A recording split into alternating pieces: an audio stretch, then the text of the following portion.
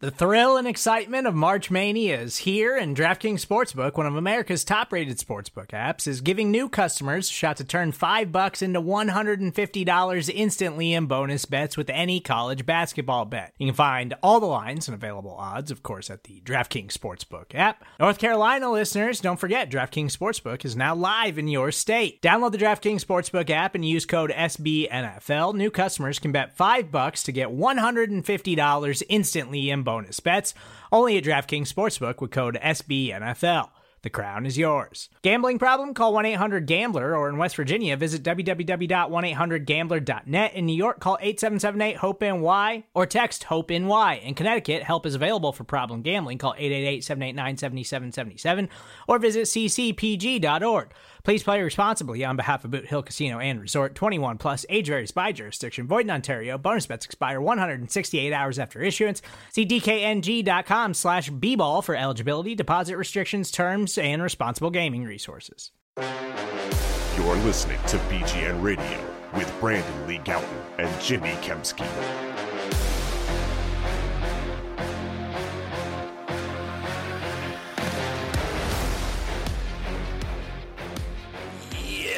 What's going on, everybody? This is BGN Radio, episode number 369. Nice. I'm Jimmy Kemsky from PhillyVoice.com. With me, as always, is Brandon Lee Gouton of BleedingGreenNation.com. Brandon and I are going to be at Wrong Crowd Beer tonight for our Cowboys-Seahawks watch party. Why are we watching the Cowboys and Seahawks? Because we can't really have an Eagles watch party, and we can't really have a watch party on the weekend because we're at the games. So we're doing a little Thursday night thing. By the time you listen to this podcast episode, that event probably will have already happened. So if you were there, good to see you. Thanks for the shots. Thanks for the beers that you're all going to buy me. And if you weren't there, you're dead to me. No, I'm just kidding. It's okay. But yeah, Wrong Crowd Beer in Westchester, PA.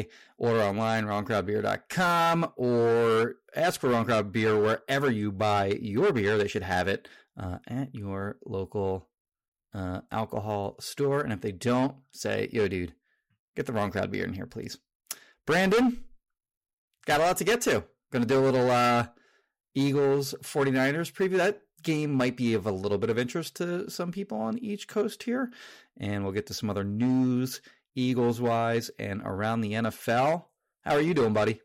Jimmy, I'm excited because as of we were recording this, I'm hours away from trying the great food at Wrong Crowd Beer Company as well. I'm very excited for that. Excited for the game this weekend. It is a pretty big game. Excited to talk about that matchup. But before we do, I think we have to get to the news of Thursday, coming out not too long before we recorded this podcast. The Eagles released Greg Ward from their practice squad, Jimmy. What is your reaction to... No, the big news for real, jokes aside, the Eagles did announce some roster moves, is that Zach Ertz got cut by the Cardinals and is now potentially eligible to return to Philadelphia. He has to clear waivers, as every player who was cut after the trade deadline has to before they can sign with a new team if they are not claimed. Spoiler, he will. His salary is over $8 million. He's going to clear waivers. Nobody's picking him up at that number or anything. Yeah, but I think they only have to pay like $2 million left this year. What? I just got a text from Seamus. Saying, writing Monday Night Flex thing real quick. Oh, this is bad. This is what this probably means is that Eagles Seahawks probably got flexed to Monday Night Football, which we were all kind of anticipating happening in the locker room yesterday. Us media types. Yeah. He just replied, Seattle game is now Monday Night Football. Awful. Brandon, I have a flight going out there on Friday. I was going to take the red eye back after the game on Sunday. I was going to walk around Seattle all day on Saturday. Those plans are now effed. I got to change all my flights and hotels now. And night games are just the worst. It's been a brutal season in terms of the night games. So this is a very sports reportery thing to complain about, to be clear. So sorry for that. But it's not only us, Jimmy. I was talking to someone, an Eagles fan, recently, last week, who was doing some work on my car. And he didn't know, he doesn't know I cover the Eagles or anything. And he was bringing up the late games. I've been a bear for him, just as a fan. Yeah. So it's not just us. Man, that's the third Monday night game this year, too, because they played against, who'd they play early in the season? The Vikings, the Bucks. I think, the were Bucks, Monday night. That was Vikings were Thursday night. Oh, right. Bucks were Monday night, and then they just played the Chiefs obviously on Monday night. So now they have a third Monday night, and this is new, by the way. New this season, teams can be flexed into Monday night, unlike before. So sucks. There you go. In any case, it's actually good for the Eagles, I think, because they have the road game in Dallas on a Sunday. They got to fly back from that, and they're going to have to fly right back out to Seattle. At least the extra day gives them a little time to regroup from a tough road schedule. And then the week after the Seattle game, they play on Monday again. It's on a Monday. Yeah. It's not a Monday night game. It's Monday afternoon. Still. It's on Christmas.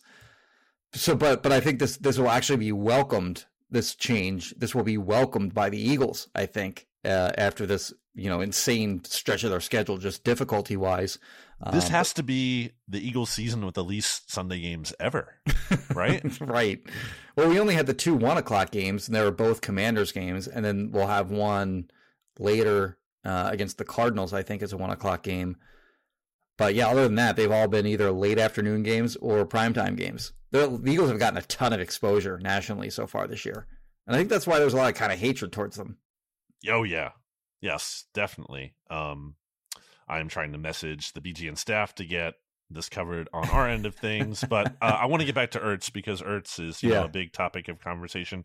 Really annoying complaint. The complaint isn't annoying. Really annoying. I have a complaint that I am annoyed today because all this news keeps happening when I'm podcasting, not when I happen to be free to write. Right. So that's annoying. Anyway, including the Zach Ertz news, because I was doing a preview podcast with our good friend Rob Stats Guerrera on the Gold Standard Network, so you can check out my conversation with him on his feed about this matchup. But what do you make of Zach Ertz getting cut, Jimmy? You said you don't think anyone's going to claim him. Now, again, it's only, I think, like $2.5 million about for. Oh, is it? I thought it was $8 million. Well, that's his $8 million is his salary this year, but because because they already played so many games. Yeah, we're 12 weeks through the season, right, or 13 weeks through the season. That's a large portion of that, over half, has been paid. Yeah, that's a good point. The Ravens have been mentioned as a possible team that could claim him. They lost Mark Andrews, so that's something to keep on the radar.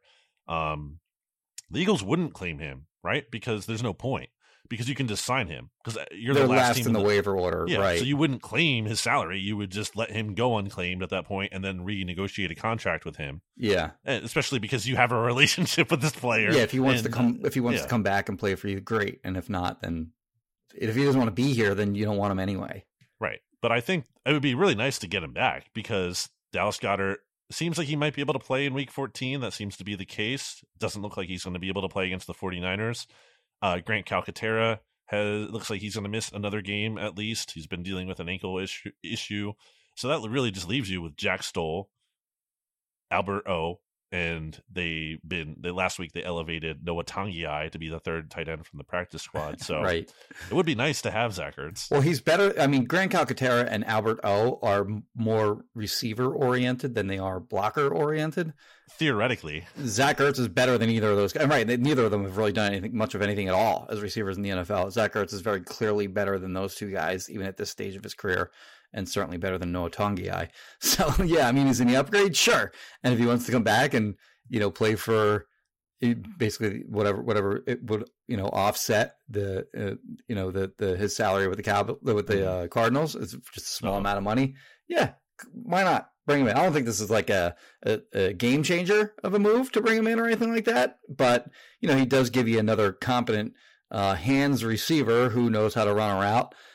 Isn't going to run by anyone isn't going to run by anyone at this stage of his career. Was never a tackle breaker at any point in his career. Was never really a great blocker. Got better at that as his career went on, but was never really great at that at any point.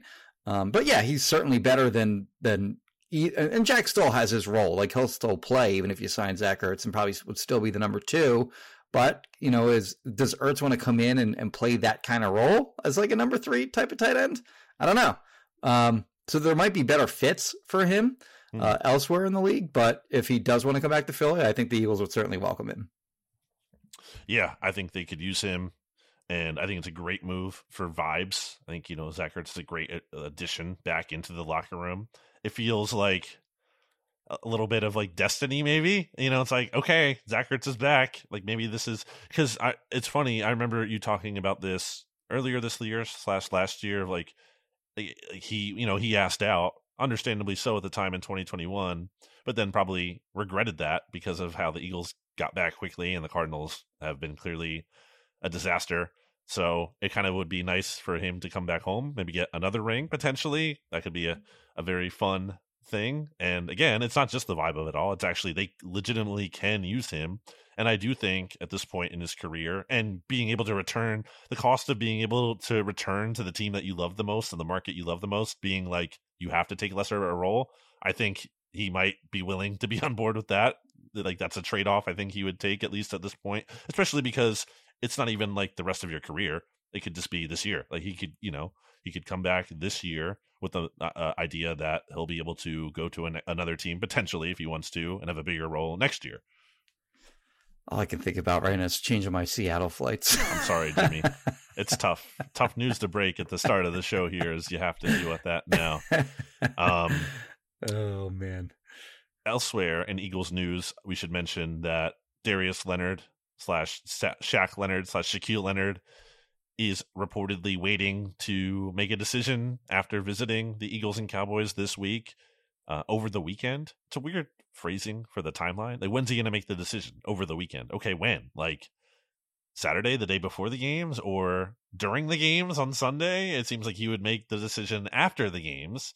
Like, wouldn't he want to see how things go, potentially? Because I don't think his decision is solely coming down to this, but if the Cowboys somehow end up losing to the Seahawks and the Eagles beat the 49ers, I mean, how is that even a decision? Like, wouldn't you want to sign with the team at that point that is clearly in the driver's seat to get the 1 seed? I don't think the Eagles, I don't think Shaq Leonard is going to make or break their season, to be clear, but they could really use him because Zach Cunningham is reportedly going to miss the 49ers game, and that's not great because the Eagles' only 2 linebackers on the roster are Nicholas Morrow and Christian Ellis, prior to now signing Ben Van Sumeren off the practice squad and having him available, but not like a guy that they're going to trust to play on defense as much as he's a break glass in case of emergency option for them there and playing on special teams. So, yeah. And in addition to putting Ben Van Sumeren on the roster, they also brought Josiah Scott, who they had cut, back on the practice squad. They waived Greg Ward from the practice squad, which is a little curious.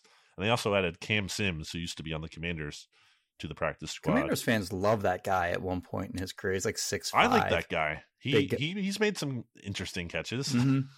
Big player at 6'5". So big man. The Eagles are super thin at linebacker, obviously, now with Zach Cunningham likely to miss potentially multiple games, the way that Jeff McClain sort of worded a tweet in regard to that. Like it's a hamstring injury, and he's almost certainly going to miss this game on Sunday against the Niners. But it sounds like it might be a little more than that. So he's been their best linebacker this year too. So not great.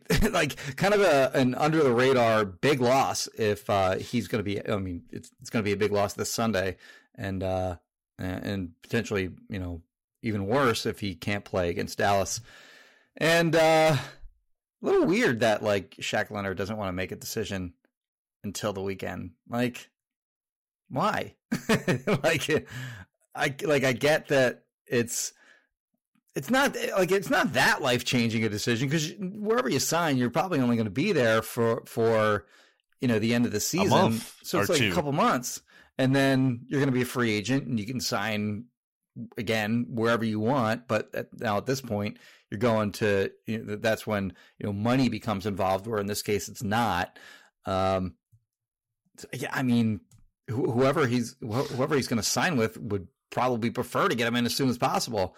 Right. So I don't know, whatever. He can do whatever he wants. He was cut and he's a good player, and he can, he certainly has the right to take his time. But from the Eagles' perspective, maybe a little frustrating on their end. I agree.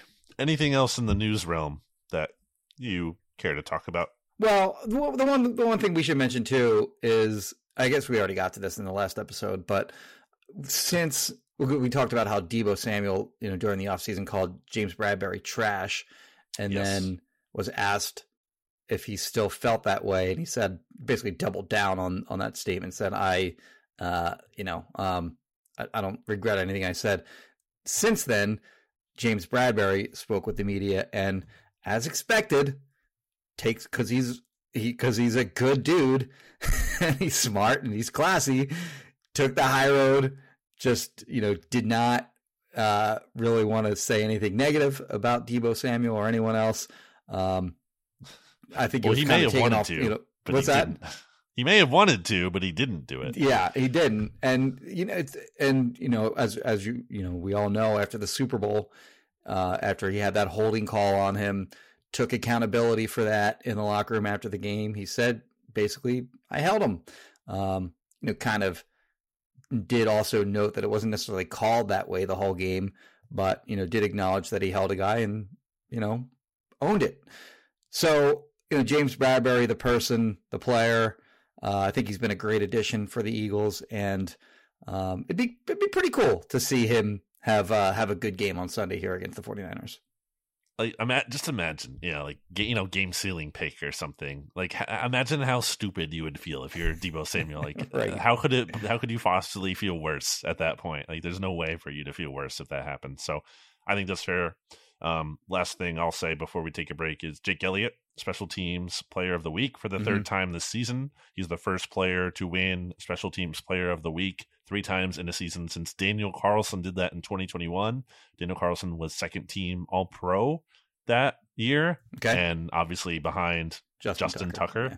So, if Justin Tucker didn't exist, he could have very well been first team All-Pro. So that's something to keep in mind when it comes to the All-Pro team and Pro Bowl honors and stuff. I think Jake is well on his way for that kind of stuff, as he should be. But let's take a break, Jimmy, because we have a lot to say about this Eagles-49ers matchup. And we'll get into it in a loaded second segment here on BGN Radio. We will be back after this. Another day is here, and you're ready for it. What to wear? Check. Breakfast, lunch, and dinner? Check. Planning for what's next and how to save for it? That's where Bank of America can help. For your financial to-dos, Bank of America has experts ready to help get you closer to your goals.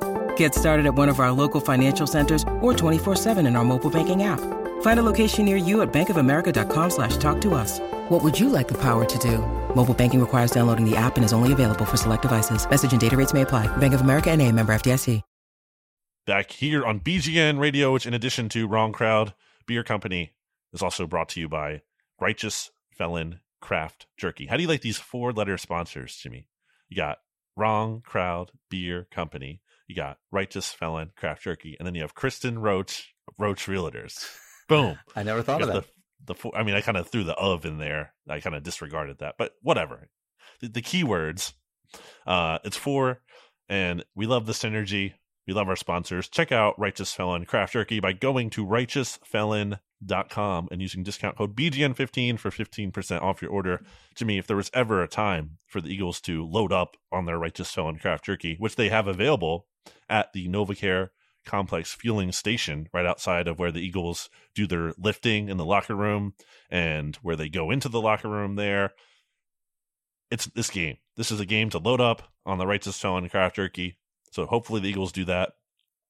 The Eagles themselves, if they want to, can go to righteousfelon.com and use discount code BGN15 for 15% off their order of the finest meat snacks in the land. So go do it, or else you're a 49ers fan. Okay, little known Jimmy. Fact, Brandon.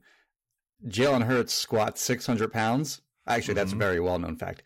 But the little-known fact is that after he eats Righteous Felon Craft Jerky, he can squat 601 pounds. Wow. I would like to see him. It would be, you'd obviously have to get him involved, but I think we need to see Jalen Hurts squatting 600 pounds of Righteous Felon Craft Jerky. I think that'd be pretty interesting to see. Sure. I'm sure he will not be on board for that. In any case, Jimmy, he has better things to do at this time, is what you're saying? He's a busy man. Yeah. Plenty of other sponsors, but none of them are as good as Righteous Felon Craft Jerky. Jimmy, Eagles, 49ers, huge matchup. Where do you want to start?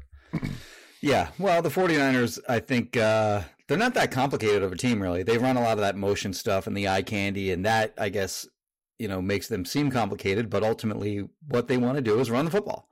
Like, they're a very old school team in that way. And they're actually they have the second highest run play percentage in the NFL. So they're running it on 50.5% of their plays. There's only one team that runs it more than them or more often than them, and that's the Baltimore Ravens. The other three in the top five are the Falcons, the Bears, and the Eagles. And what do those four teams have in common, the Ravens, Falcons, Bears, and Eagles? They all have quarterbacks that can make plays with their legs and, have their share of rushing attempts. 49ers do not have that. Like, Brock Purdy can, move around a little bit. He's not going to hurt you with his legs. He can escape pressure and that kind of thing, but he's not really going to contribute to rushing game numbers. So they are a pure give the ball to the running back kind of team. And Christian McCaffrey leads the NFL in rushing with 939 yards. He on 193 carries, so he's averaging 4.9 yards per carry. He's got 11 rushing touchdowns. He's also got 48 catches for 389 and 5 touchdowns. He is on pace for, what do we have here? I think 379, if I recall correctly, touches this season. So he gets the ball a boatload. And it's kind of funny to me that, like, Brock Purdy has sort of, quote unquote, entered the MVP conversation. Okay, yeah, like, you look at Brock Purdy's numbers and they're very, very good, but he is not even close to being the most valuable player on his own offense. It is very clearly Christian McCaffrey. Their offense runs through him. When he's going, their offense is going. When their offense is going, their defense feeds off that. They get leads and they just pummel teams when they're playing at their best. When they don't get their running game going, they kind of get away from it. So their 3 losses, when they had 3 losses in a row, at Browns, McCaffrey had 11 carries, 41 yards. At Vikings, 15 carries, 45 yards. Bengals at home, only 12 carries, 54 yards. So it all starts and ends there for me. Like, and we'll talk a lot more about these matchups as the podcast continues here. But for me, stopping the 49ers rushing attack is first and foremost. If they can't do that, could be a long afternoon. And of course, the Eagles have I think they're the number 3 run defense in the NFL now. After this last Bills game, Josh Allen ran for a ton of yards, and the Bills as an offense ran for a lot of yards. So the running backs didn't do all that much, but they kind of got knocked out. I think they were the number 1 run defense in the NFL last week. They certainly were for the better part of this season. So that'll be a great matchup. It's strength on strength. The 49ers rushing attack against the Eagles rush defense. But if they can't stop the run, going to be a long day. The 49ers, that's their script. They're good at playing from ahead. They want to get a lead and then continue to just pound the rock and play from ahead, and you basically can't beat them, or it's very hard to beat them when they're playing their brand of football like that. So absolutely stopping the run going to be critical in this one. And it's weird because, the Eagles have had like a top-ranked defense pretty much the whole season when it comes to stopping the run. But they've been a little bit more gettable there recently. The Chiefs had success there, and even the Bills, who aren't like a great rushing team, had some success there. Some of that was Josh Allen, but some of that, especially late in the game after Zach Cunningham went down and Fletcher Cox was out, and players who will be missing against the 49ers this week, that's a concern. On the plus side, you do get Milton Williams back, it seems like. So that's a good thing for the run defense. He's a really good run defender. Yep. That helps a little bit. But, even Jordan Davis is limited on the injury report. So don't love seeing that. I don't know. I don't like my confidence level in their ability to stop the run. I'm not totally sure how I feel about that because of how they've been a little bit more vulnerable in that regard lately. But if they are able to do that, then I feel really good about their chances, because if you're asking Brock Purdy to drop back and throw the ball like 40 plus times in this game, Eagles are winning this game. They absolutely are. And I'm not saying Brock Purdy sucks, but I just don't think he's really built to win in a volume passing game like that. And I also think you're giving the Eagles pass rush a lot of opportunities to win against that 49ers offensive line, if that's the case in that scenario. So, and also, I will say, if there's ever been a time for the Jonathan Gannon approach in 2023, could be in this game. I just got off that 49ers Eagles preview podcast I mentioned with my good friend Rob Stats Carrera. What he said about the 49ers offense is that it's kind of like a well-oiled machine. He compared it to a clock in terms of when all the pieces are going, it's operating smoothly, it's perfect. But sometimes, like if they have a penalty on a drive, they're done. Like as soon as they get knocked off schedule, they're just done. And that it's interesting because that kind of speaks to the team at large in terms of, I said, even on the Bills recap show, if you punch this team in the mouth, they don't really have like a lot of, I think, resolve, and you kind of, or at least they're more mortal. I'm not saying they're all of a sudden frauds, but they're a lot more mortal if you can disrupt them, if you can knock this team off a little bit. And the Eagles did do that successfully against a similar style of a team, I would say, against the Dolphins, who obviously employ former 49ers offensive coordinator Mike McDaniel. And the Dolphins were really quick to get the ball out. Tua had the fastest time to throw in the league on average, and the Eagles were able to disrupt that. So I do think there is reason to be encouraged between that Dolphins game and obviously the Rams game as well, given the familiarity with Shanahan and McVay and that kind of pre-snap motion stuff, that the Eagles can go into this, and it just comes down to execution, which is the game, being able to stop the run. But I do, on paper, I like the Eagles matchups. Yeah, they get that run game going, and then everything feeds off that. So that's when they start getting their play action going. That's when they start getting their boot action game going, and it just completely throws off opposing pass rushes. And like Stats Guerrero said, like it all starts there, and then it becomes just a bitch of an offense to defend once they get their run game working. And in addition to, just stopping the run, another key factor in this game is tackling in the secondary too after they complete passes, because obviously, this team is well known for, kind of having yards after catch monsters in their offense. And McCaffrey's part of that. George Kittle, maybe the best tight end in the NFL, along with Travis Kelce for getting, yards after the catch. Deebo Samuel's sort of made his career off of that. Brandon Ayuk, sort of under the radar, great receiver so far this year, and he's been really good getting yards after the catch over his career. So the Eagles linebackers and their defensive backs, they got to get those guys to the ground like as soon as they can after the catch, and not allow good Niners plays in the passing game to become great ones, because that's how they kill you with big plays on just passes in the short to intermediate areas of the field. Might go for 10 to 12 yards, but then they wind up being 30 to 40 yard gains because they're just so good at breaking tackles and running away from defenders. So in addition to just tackling in the run game, getting Christian McCaffrey to the ground, beating blocks and doing fundamental things like that, they also just got to really tackle well in the secondary as well. So I'd actually looked up yards after the catch league wide in the NFL. And to my surprise, Niners were only 9th in yards after the catch as an offense, which seems surprisingly low. I mean, still, top third of the league, of course, almost top quarter of the league. But the top 5 teams in the NFL in yards after catch, Chiefs, Commanders, Bills, Dolphins, and Vikings. What do they all have in common?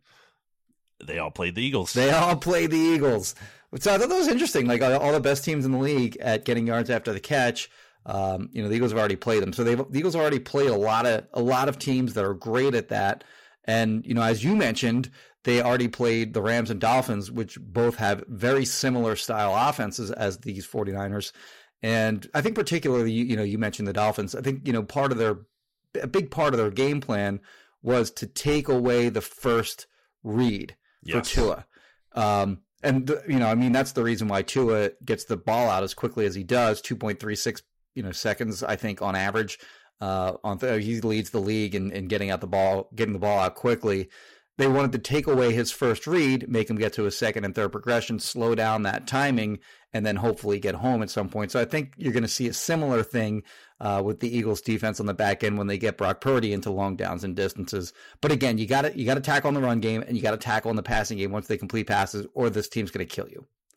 It's funny because I got a question from Niners Nation, and I'm not trying to throw them under the bus, but the perception of the Eagles pass rush, at least from this one writer, was that the Eagles pass rush isn't as good this year. It's fallen off a little bit.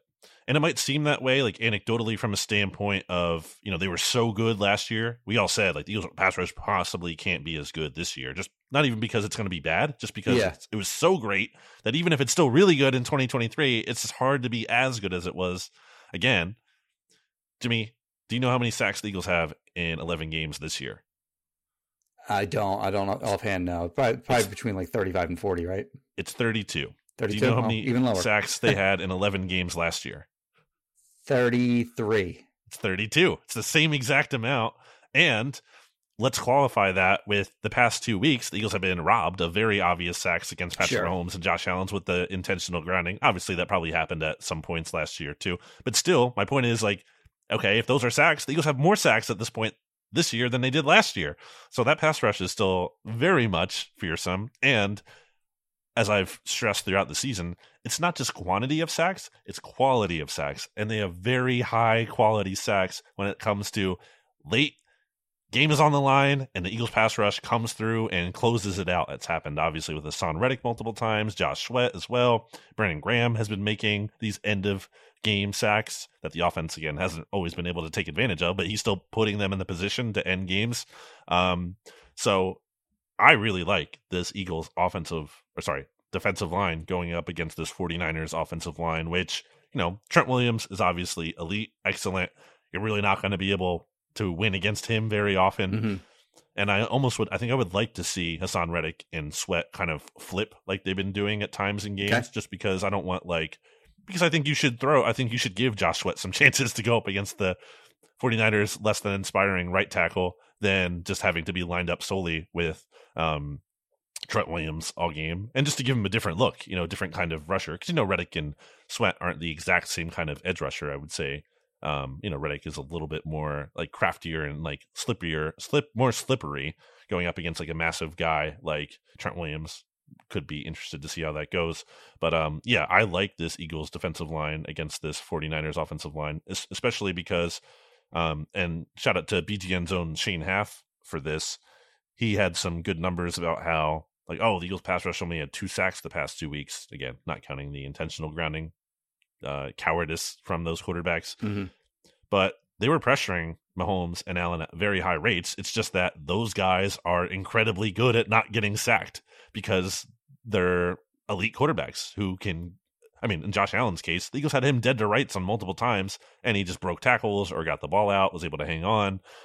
So with Brock Purdy, you mentioned he has some escapability, but it's not the same level, certainly, as Patrick Mahomes and Josh Allen. And if they can get near him, then they can get him down, and I like their chances of doing that. Yeah, from left to right, it's Trent Williams. Aaron Banks is the left guard. Jake Brindell is the center. Spencer Burford stinks, right guard. And Colton McKivitz. Also, Burford was limited in practice. He missed the last game. Yeah, so if he doesn't play, it'll be, the guy the Giants signed last year. He came from Buffalo. John Feliciano. I think they call him Mongo, if I recall correctly. Okay. Something like that. I thought that was the name for the listeners of Mike Francesca's program. I don't know. Wasn't that? Anyway, John Feliciano stinks too. But I think the Eagles would rather see Burford because he's particularly bad in pass pro. But if I'm the 49ers, my biggest concern is Colton McKivitz against, take your pick, whether it's just Hassan Reddick all day or whether they do kind of flip-flop and make McKivitz and Williams see a little bit of both of those guys. Because McKivitz, 5th-round pick in 2020, starting full-time for the first time in his career this year. Last week we talked about the Bills' offensive line and how Spencer Brown was their right tackle and had a very impressive spider chart in terms of his pure athleticism, his numbers from the combine back in the day. Well, Colton McKivitz is the opposite of that. This guy will never be confused for an elite athlete. So I actually was curious to look at some of the sacks that he gave up this year. And man, he struggles with speed. TJ Watt got him on 3 speed rushes week 1. Gardeck, the smaller guy from the Cardinals, beat him badly on a speed rush.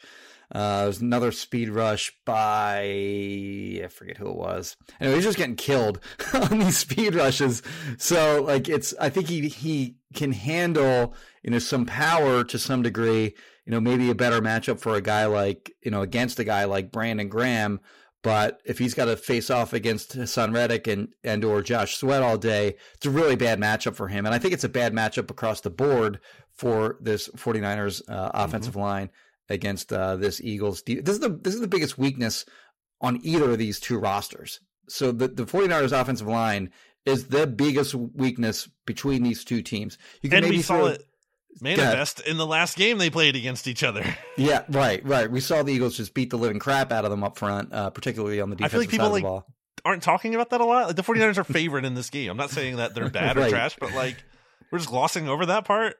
Yeah. I mean, you could maybe make the argument that the Eagles linebackers are the biggest weakness, and there's probably a pretty good argument for that, but I mean, they just don't matter as much as the offensive line. So in terms of, skill, the skill of players at a certain positional group and the importance of that positional group, this is the biggest, concern area for either of these two teams is the 49ers offensive line. And, again, the Eagles can't stop the run. They're going to be in big trouble. But if they can get the 49ers into obvious, passing downs and distances, they can really feast on this offensive line, in my opinion. And I think that the sack numbers for the 49ers, that they've only given up 21 so far this year. So, Brock Purdy does get the ball out, but he can be forced into bad mistakes, as he was in those 3 losses to the Browns, Vikings, and who was the other one? Browns, Vikings. The Vikings, and the Bengals, right? Bengals, yes. Their pass rushes forced him into a number of mistakes where he probably should have just eaten it and instead, chucked it up and things got picked. Well, that too, and again, we talked about the game script of it all. You have to look at, those sacks on a compared to the percentage of passing plays. The 49ers are running the ball. They're not going to have as many sacks because they're not throwing the ball because they're up in these games. So once they have to, if you can make them throw the ball, you're going to have more opportunity for those. So I think those numbers look a little bit better than they would. Anything else on this 49ers offense? The other thing I'll note too, just on the point that you made earlier about the Niners Nation point that their pass rush isn't as good as it was a year ago. Other teams are game planning for that now. So you mentioned halfway through the season, or at this point in the season last year, they had 32 sacks. They were on an absolute tear to close the season. Well, I mean, they're probably not going to go on that kind of tear this year because, again, so many teams are now aware of how good they are. But when you look player by player, Hassan Reddick isn't any worse this year than he was last year. Josh Sweat isn't any worse this year than he was last year. He might be better than he was last year. You're right. Both of those guys, I think, are better than they were a year ago. BG might be a little worse because he's older. He's heating up, though. I don't think there's a downgrade from Hargrave to Jalen Carter. I think Fletcher Cox is playing some good football so far this year.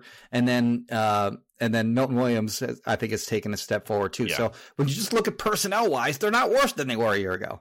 Jordan Davis, I don't know if you mentioned him. For sure, I didn't mention him, but he's given them something in the pass rush, too. Absolutely. So, okay.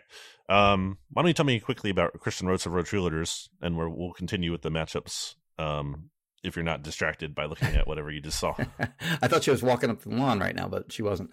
856-906-9295 is where you can call or text Kristen Rhodes of Road Cheerleaders. Again, 856-906-9295 if you are looking to buy or sell your home. Voted on by God as the best realtor in the history of the universe. What else stands out about this matchup, Jimmy? So let's just flip it to the other side of the line, I guess, because while the Eagles have a very ferocious, scary, big-name pass rush, well, so do the Niners. They're foursome of Nick Bosa. We all know how good Javon Hargrave is. Eric Armstead on the injury report with a foot injury. So we'll see how that progresses as the week goes along. I'm seeing 49ers fans a little worried about that one. Yeah. He got hurt in the Seahawks game on Thanksgiving night, if I recall. He also had a foot injury last year. I saw Kyle Shanahan didn't really say if it was related to that issue or if it's a new one, but that is something to note.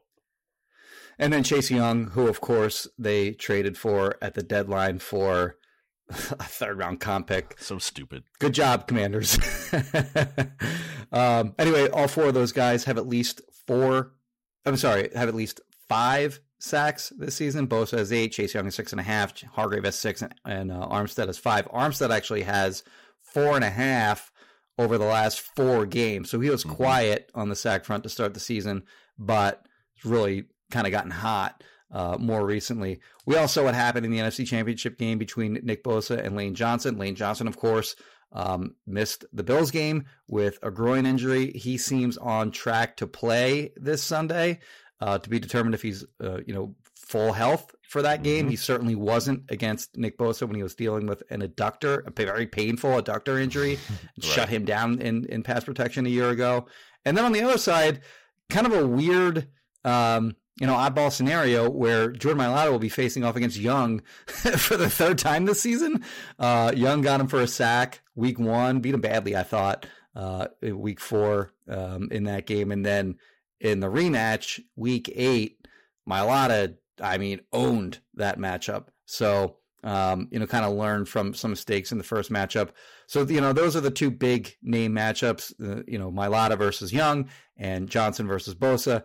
And then, of course, the Eagles interior with Dickerson, Kelsey, and Juergens, as good as any in the league. And they'll have their hands full with Hargrave and Armstead. They have some other guys that they'll bring in certain scenarios, but those are the 2 scary guys in terms of pass rush. This is, again, like I mentioned, strength on strength with the 49ers run game against the Eagles run defense. Well, the Eagles offensive line against the 49ers front 4 pass rush. Again, that's strength on strength as well. Okay. Sorry, I just got distracted by an email for a maintenance request that I didn't even request. Really distracting. Anyway, the worst graded game by Pro Football Focus last year for Nick Bosa. Can you guess which game that was? Oh, it has to be the Eagles game, right? It was the Eagles game in the NFC Championship game. It was one of 2 games from 2022 entirely where Nick Bosa had 0 sacks and 0 quarterback hits. The other game was against the Vikings. So I guess he was going up against Brian O'Neill, who, also big, athletic, good tackle.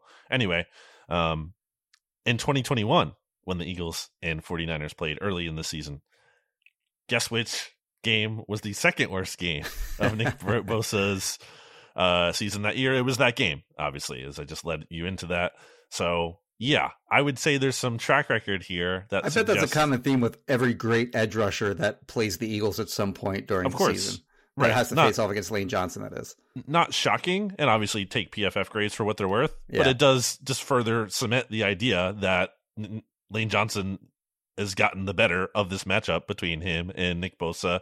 So you definitely like to see that. We'll see how much, if at all, he's hampered by injury. But like you said, even if he was hampered last year by injury, so that might not be the biggest deal here. We'll see about that. But I thought the Mailata point was good because Chase Young, I think, has had some good reps against him, and that concerns me a little bit there on the left side for sure. Not that Mailata is bad or a weakness, like 49ers reporters wanted to suggest at this time last year, but he is certainly not as good as Lane Johnson. Ridiculous. That was a ridiculous assertion last year. There's one guy I think that was really saying I think we all know who that is. Yeah. I think when you refer to 49ers reporters, I think you all know who that might be. And if you don't know, good. You don't need to know. But if you know, you definitely do know. Yeah. And man, would it also be sweet for the Eagles to win just because it's very funny to see the reactions from that. That guy needs this win more than the 49ers do. He really does. But okay, sorry, I stole that joke from another friend of mine offline. It's worth it. It's worth bringing up on the pod. But yeah.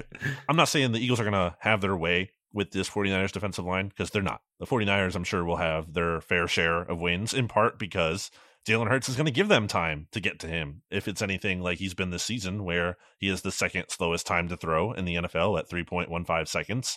And I actually looked up, PFF has a stat where it kind of hands out sack responsibility to certain, players or positions or whatever. And in terms of quarterback percentage of sacks allowed this year, Jalen Hurts has the second highest quarterback percentage of sacks allowed. So, that is part of the drawback to him. Obviously, he can make plays when he holds onto the ball, like he did with the OZ touchdown against the Bills. There's positive that can come out of it. But there are times where I think he's going to not he's going to have to not just hold on to the ball for forever and give Nick Bosa and that 49ers offensive or defensive line a chance to get to him. I will say on the Hargrave point, it's been a little bit interesting to follow him from afar. Mm-hmm. He's put up some production. When I was talking to Stats back at the time of the Cowboys 49ers game, Stats was a little frustrated with Hargrave because I don't think he had a lot of production at that point. And I think 49ers kind of caught on early to the fact that while Hargrave can very much be disruptive in the backfield, especially as a pass rusher, can be had a little bit because of he's undersized in the running game. Yeah. He is not necessarily the best run defender. So that is something for the Eagles to consider. And, you know, if they're missing Armstead or if he's hampered and you have Hargrave there, well, this 49ers defensive line I don't think is as good, and the defense as a whole statistically is not good at stopping the run as they were last year. They've fallen off a little bit in that regard. Yeah, and Armstead is also like 6'7" and sub 300 pounds. So he's like a long, sleek type of defensive tackle and like not stout, like, you know, not one of these Jordan Davis types that you can't move. So like you can move both of those guys. I mean, we should probably talk about, you know, the Eagles run game versus the run defense as long as you mention that. Niners have the number 2 run defense in the NFL. They're allowing 82 rushing yards per game. Of course, part of that is because they are ahead in so many games. So, you know, a lot of teams aren't rushing against them in the second half. But still, very good run defense as it is. And big reason why is because they have 2 very good run-stopping linebackers. Fred Warner is the best linebacker in the NFL, in my opinion. 95 tackles, 2 sacks, 3 interceptions so far this year. Eagles only gained 3.4 yards per carry in the NFC Championship game, although I thought they made some, you know, they had some nice chunk plays in the run game, and they, you know, obviously in the second half, everyone in the stadium knew they were running the ball because the 49ers didn't have a quarterback. So like the Niners had like, you know, 8-9 guys in the box. The Eagles were still, you know, semi-effective running the ball anyway. But you have Warner and you have Dre Greenlaw at linebacker. So those guys are both fast, physical linebackers, and that's part of the reason why they're good against the run. But yeah, this is a good run defense. I think the Eagles have to do a little bit of both. They have to be able to run the ball in this game. I think actually the team that runs the ball better in this game, hashtag analysis, you know, is probably going to be in a better position to win. Again, this just goes back to like, if the Eagles can't stop the 49ers run game, then they're going to be, you know, it's going to be really difficult to beat this team, but they also have to be able to run it as well. And, you know, they've gotten better production out of DeAndre Swift over the last 2 weeks after he kind of had like a month where, I mean, not just DeAndre Swift, but the Eagles run game in general kind of went into, I don't know if you'd call it a slump, but they, you know, weren't as effective as they were earlier in the season. Last 2 games, they've kind of broken out a little bit. So they'd love to keep that momentum going forward here against this Niners, you know, rush defense. When it comes to the Eagles passing attack, what do you forecast for Jalen Hurts in a game, by the way, that could be rainy? And Stats, who I will reference once again, was talking about concern with Brock Purdy in the rain. Apparently, he hasn't always had the best games in those situations, and the Eagles have some advantage in terms of experience playing in the rain, considering they've done it the past 2 weeks. So they kind of have, I think, potentially like a better handle on what does and what might and might not work in rainy scenarios, just based on the past couple games here. But yeah, what do you see out of like the 49ers secondary? Yeah, in the NFC Championship game, you know, A.J. Brown and Devontae Smith didn't really get going. Devontae Smith obviously had that big catch / non-catch. It wasn't, but guess what? It was. It counted. It counted in a way, too, where like they were smart about it. The Eagles were smarter. They deserved to have a catch because Devontae told everyone to hurry up and get the playoff, and they did. They don't have to apologize for that. Also, the play that just to make that right, to make it close was an incredible play. Right. So, like, yeah, the Eagles don't have to feel bad about that. But they never really got going in that game because they didn't need to. So, you know, they're going to need to in this game, I would imagine. And the 49ers starting cornerbacks are Travarius Ward, who, in my opinion, is a very good player, and Diamador Lenore, who's an acceptable number 2 corner, but certainly the weakness in their secondary, in my opinion. So last 4 games, he's been targeted 19 times, He's given up 17 receptions. That's 89.5%. 226 yards. That's 11.9 yards per target. And I don't know if you'll recall this, but way back in week 2 or 3 or whenever they played them in 2021, he's the guy that they took the shot play against when they were backed up against the shadow of their end zone to Quez, where it was the 91-yard gain and he got tackled inside the 5, and then they didn't score and they lost the game because they didn't score on that drive, more or less. But they attacked him in that situation, and I think that was purposeful. Yeah, Ward only allowing a 73.5 passer rating this season, according to Pro Football Reference here. I am looking up Diamador Lenore as we speak. And then they also have Ambry Thomas in the slot, who I guess is better in the slot than he was on the outside. I remember he used to be kind of like a point of a pain point, I guess, if you call it that, for the 49ers playing on the outside in the past year. Looking at Lenore, he's actually only allowed a 82.6 pass rating this season, but as you mentioned, kind of struggling a little bit more recently and not an amazing player by any means. So, you like the Eagles matchups, I feel like, against those guys. Not that they're bad, but the Eagles receivers are very good. I think Jalen Hurts is playing at a pretty high level, at least in the second half of games. So I don't know. Every matchup. I'm not saying that every matchup is in the Eagles' favor, but when I think about a lot of these key matchups, I think I like a lot of them for the Eagles, and the ones that aren't, I don't think they're like total deal breakers for this team. Yeah, worth noting too. Talanoa Hufanga is out for the season with a torn ACL. He was a first-team All-Pro safety for them a year ago. Jair Brown, rookie third-round pick for them. He's now starting in place of Hufanga from Penn State. He's actually played pretty well, as far as I understand. I haven't watched him. I haven't zeroed in on him specifically too much, but as far as I understand, he's played well in Hufanga's absence. But I would imagine the Eagles will test him. As well as these corners, of course. I should note, by the way, Lenore is kind of a squatty type, a little bulkier than Ward. He's 5'10", 200. So I think if they do match up, it would make sense for Ward to match up against Brown just because he's better. But body type-wise, I think Lenore makes some sense on Brown. So maybe they match up that way, but then just give him extra help and let Ward just straight man up against Devontae and take their chances on that matchup. But it'll be interesting to see how the 49ers defend these Eagles wide receivers. Dallas Goedert not being in this game sucks for the Eagles because I think that frees up Fred Warner to kind of be more active in other ways.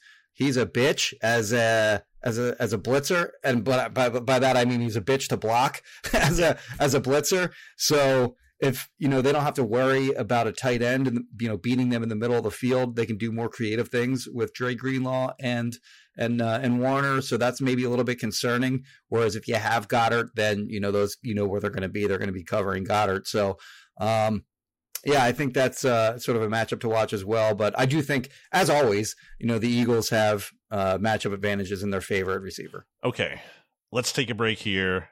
We'll come back and make our picks for the game. We will be back after this. Back here on BGN Radio, Jimmy, let's get into our Week 13 NFL picks really quickly. Really quickly, because this game already happened by the time most people listen to this. Seahawks at Cowboys -9. Yeah. We're both taking the Cowboys -9, right? I'm taking the Cowboys -9, yeah. Okay, yeah. Cowboys probably won. And if they didn't, you're going to love hearing this and how wrong it was. So congrats. Okay, that brings us to and again, quickly, because these games don't matter as much, but Dolphins are 9.5-point favorites at the Commanders. It would be great if the Commanders won this because nice to see their draft order get screwed up, but I don't think they're going to win. No. Okay. I mean, they gave up 31 points to the Giants. What are they going to do against this Miami offense? It's a fair question, but Jack Del Rio is gone, so maybe that helps. Lions 4-point favorites at the Saints, and the Saints had a big loss last week to the Falcons when it comes to the Eagles' interest of the Saints not winning the NFC South. So that was a really nice development for the Eagles. And I think the Saints will lose again to the Lions. Yeah, the Lions scare me a little bit in terms of their pass defense. They've gotten just lit up by, a bunch who's of passing against this defense? Quarterbacks. What's that? Who's passing for the Saints against this defense? Well, that's exactly it. So, I'm not sure that Derek Carr and the Saints can the Saints have good receivers, but, Derek Carr is just kind of being a disaster in New Orleans this year. So I don't know that the Saints have it in them to take advantage, but I'm just kind of talking big picture here with the Lions. That is not a team that would scare me in any way if the Eagles had to play them in the playoffs. Oh, famous last words. Going to get clipped on the Lions podcast out there. Pride of Detroit's going to put you on their front page. Okay. We're both taking the Lions to beat the Saints, which again would be good news for the Eagles. Eagles will want the Falcons and Bucks to win. I will take the points on that. Am I getting 4? Yeah, you get 4. I'll take the Saints and the points. Okay, you're getting the points, but you're taking the Lions to win yes. to win the game. Giants are on their bye, we should mention, just really briefly there. And then that brings us to the Eagles being 3-point underdogs. Crazy. Break out the dog mass at home. They're 10-1. Who do you have, Jimmy? Yeah, they both have dangerous rushing attacks, as I mentioned. They just rely so heavily on Christian McCaffrey that the Eagles can kind of – you can't – they have other weapons, so you can't just completely key on him, but he's going to get the ball a F-ton. So, you got to make sure that you have bodies around him all game, whether it's in the run game or in the passing game. Both teams are good at stopping the run. Both teams have really good pass rushes. But the thing that I really think separates these two teams is offensive line, where the Eagles, of course, have arguably the best offensive line in the NFL. And the Niners have 1 star player and 4 guys who I believe are all below average starters. So I think these teams are really, really evenly matched across the board, except I give the Eagles a major advantage. I give the 49ers a major advantage at linebacker, but again, I give the Eagles a major advantage along their offensive line. They have the better quarterback, and in my opinion, they have the better pass rush. So give me the Eagles, and I will gladly accept the points as well, but I think the Eagles are the better team. I think they win this game. All right. If the 49ers come into the link and kick the crap out of the Eagles, respect. Good on them. It's exactly what they should do. If anything less than that, if they come into Philly talking all this, I'll pull a Deion Sanders disaster here, bull junk, yes, and then don't back it up, they will be the biggest effing losers of all time. Screw this team. The Eagles are going to have maybe the Eagles lose this game. Doesn't even matter. They can still potentially get the 1 seed. The Eagles are going to have the last laugh when it comes to this 49ers. Not even a feud. I don't even want to call it a feud because it's not even like a feud. I'm tired of hearing. I went on the 49ers podcast today. They're like, oh, both the Eagles and the 49ers are talking. No. The Eagles are not talking. The 49ers started the talk. They're doing the talking. They literally called James Bradbury trash, which is just stupid. He was a second-team All-Pro last year. He allowed the lowest passer rating in the league when targeted last season. He was not trash. I'm a big believer in vibes. I say that all the time, and I lean into that. And maybe that's silly, but I don't think it is.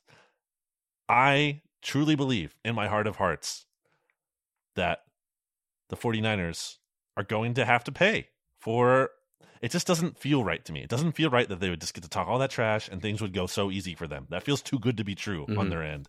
It feels like they've put so much unnecessary pressure on themselves in this game. It's so much. And by comparison, if you're the Eagles, I just think there's such a weight lifted because of that. I think if you're the Eagles, this is this feels like an incredible spot to be in. If you're Nick Sirianni and you're trying to go over the talking points and everything, this couldn't have worked out better for you. All this trash talk for bulletin board material that you have, being underdogs at home by 3 points. This is catnip. This is amazing. It's Sirianni doesn't even have to do anything. He just has to show them all of that. And it's just so built in for them in terms of the pressure's not on them. All of the pressure is on the 49ers. And I just think that leads to an Eagles team that can play loose, not tight. And also just knowing, obviously, that the Eagles themselves can fight back from being down that has to be in the 49ers head to some extent. Mm-hmm. And also in the Eagles head in terms of like being able to believe in themselves. I don't think people are giving enough possibility. Like I said, I think in the Bills recap podcast that the Eagles could just come in here and punch this team in the mouth and roll, just like they did earlier this year in the NFC Championship game. I'm not saying, it'll happen the same way as Brock Purdy getting knocked out, but I do think they're going to get after him. I think they're going to sack him. I think the 49ers aren't going to be able to play their game script like they usually are. And once you take that away from them, they're not the same team. They're a very good team. I have a lot of respect for the 49ers. I'm not going to talk trash about them because I think they're pretty good, very talented. But I think they don't match up well against the Eagles. And now my concerns here are that the Eagles are banged up. You're missing Dallas Goedert. You're missing Zach Cunningham. You're missing Fletcher Cox. Maybe those things take a toll.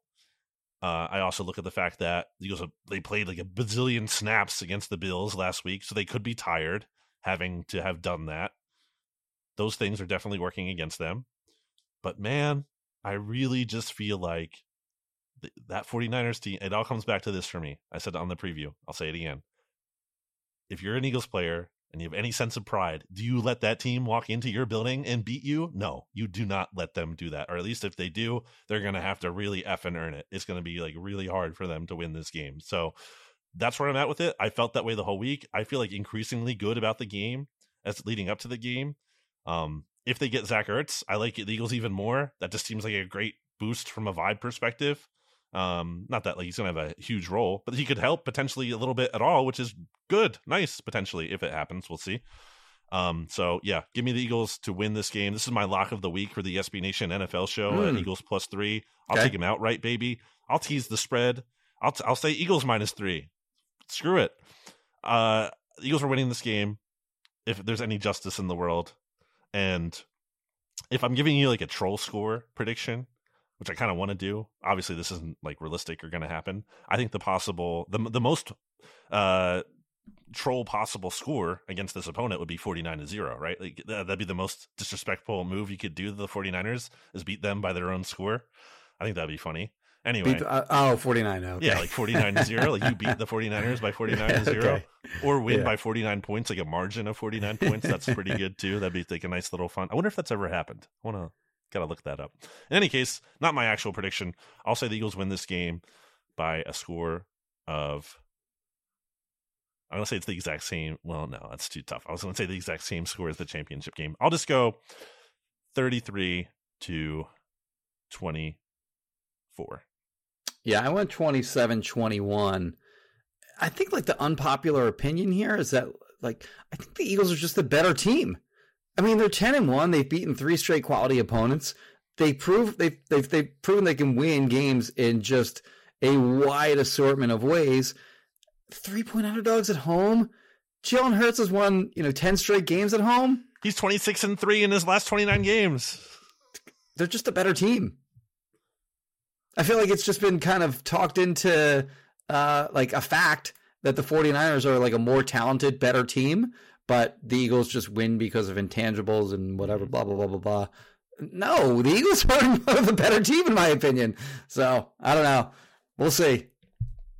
The Eagles have a coaching advantage when it comes to at least game management. That's a big thing. I believed in the Eagles. That's a huge reason why I believe the Eagles were going to beat the 49ers in the championship game last year is because when the 49ers get into 4th and 2 or whatever, guess what Kyle Shanahan's going to do? He's going to kick a field goal. He's going to punt. He's not going to give his offense the chance. That's what he does. He's a coward. You know what? Speaking of which, we didn't talk at all about special teams. So they have probably the best punter in the NFL, but that kicker, he missed 2 against... Yeah. I know he missed kicks against the Browns and Vikings. He missed 2 in one of those games, and he missed 1 in the other. So in 2 of their losses, that kicker missed 3 kicks. And, very clearly, as you've pointed out, Jake Elliott is clearly one of the best kickers in the NFL. You call him the best kicker in the NFL, I think, during the last podcast. But clearly there's a big advantage that the Eagles have with their kicker over the 49ers kicker. Nick Moody is his name. Shanahan will use him more than he probably should because he's a coward, just like Sean McVay. All those well, I don't know how McDaniel is with that. I haven't followed him specifically, but for sure, Shanahan is a big-time coward, And that could be the difference in this game. It could be a difference between Shanahan not going for it in a key spot and Nick Sirianni, he will, even if it's deep in the Eagles' own territory, because they have an unstoppable play that helps them with that. So I think that's another matchup that's working in Eagles' favor, is just the game, man. And we talked about the Devontae catch that wasn't a catch. That was so dumb not to challenge it. It was so dumb by Shanahan. Yes. Like, even if it's just like you think you might not, it's a high leverage spot. Like, no one would kill you for wasting a challenge or a timeout. And like you've said in the past, are teams really ever running out of challenges? Never. No. It doesn't happen. Especially with the automatic review stuff now in a lot of cases. So, but that's absolutely relevant. Maybe Shanahan has learned from that mistake. And I'm not saying the same situation will happen, but you like those little things like that, you can almost like count on something like that happening and Shanahan not maximizing it. And Sirianni, you have more faith that he will. So I think that's another edge working in the Eagles' favor. I just think, again, holistically, this Eagles team matches up well against this 49ers team. And I've posited to both RJ and Stats, and I'll now do it with you, that there might just be like a triangle thing going on in the NFC where I think the Eagles might have the 49ers number and the 49ers have the Cowboys number. And it's a little much to say the Cowboys have the Eagles number because the Cowboys lost to the Eagles, but obviously the Cowboys give the Eagles trouble. I think that's fair. I think your point there is fair though. So the Cowboys give the Eagles trouble, no question about it.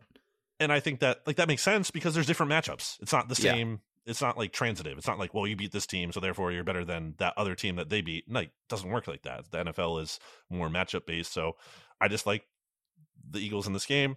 I think they're going to win. And even if they don't need to. That's the thing.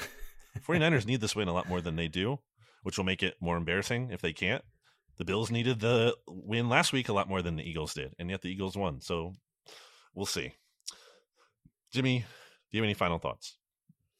I'm really looking forward to this. One other thing, I guess maybe too, is it's supposed to be raining, maybe. So if it is, it'll be the third straight game that the Eagles have in the rain. I don't know if there's an advantage to be had by that. But the weather won't be bad temperature-wise. It should be like in the 50s, 40s once you get into the second half. Highest temperature like this week. Yeah. So the weather shouldn't be too much of a factor. But I'm really looking forward to this game. Should be fun.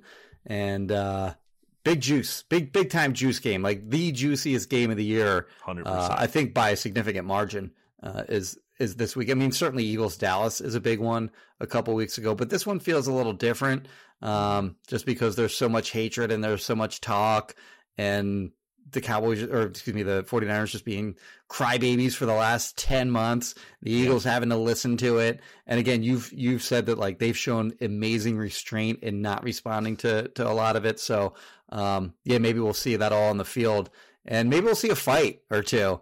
Like Trent Williams I think it's a lock. Is kind of like a hothead douche. So like, maybe he gets baited into something, but it's clearly going to be a game played between two teams that very much do not like each other. If the Eagles win, their chances of clinching the number 1 seed improve from 68% to 92% on New York Times playoff simulator. If they lose, they only go down from 68 to 54, but the delta there from 92 to 54 is massive. Sure. And obviously you have the tiebreaker head to head if you beat the 49ers here. And if you do, like, if you win this, I said it on the other podcast, I've said that line a lot now here. Sorry for repeating myself, but if you win this game, I mean, the Cowboys game just really doesn't, like, it just matters so much less at that. If you beat the 49ers, this Cowboys game in week 14, I'm not saying it doesn't matter at all, but it matters a lot. It's like, okay, oh no, we lost.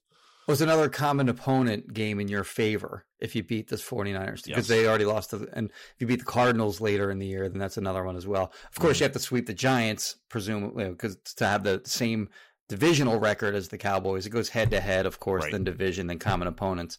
So you have to sweep the Giants, of course, and if it came down to common opponent tiebreaker, then Eagles are really set up if they win this game. Got to beat the Seahawks too, assuming it's basically a 2-game lead they'll have over the Cowboys, even if the Cowboys beat them the following week. And then that's before the Cowboys. No. I'm sorry. It would still be a 1-game advantage, I guess. But that's, and that's also with the Cowboys then having to go play the Bills in Buffalo, the Dolphins in Miami. Mm-hmm. They have to play, they're hosting the Lions. Like I know the Lions are flawed, like you said, but to assume they're winning all 3 of those games is, that's a lot to assume they're definitely going to take care of it. Plus, maybe they slip up against the Seahawks tonight. I don't think so, but I really hope so. That'd be great because you and I will be watching that, or as we're recording this, we will be watching that. As you're hearing this, we will have watched that and hopefully given high fives all around to celebrate the Cowboys' loss. But in any case, still will be good to get a look at both of those teams since the Eagles are playing them in upcoming weeks here. Get a, firsthand look at what's coming up.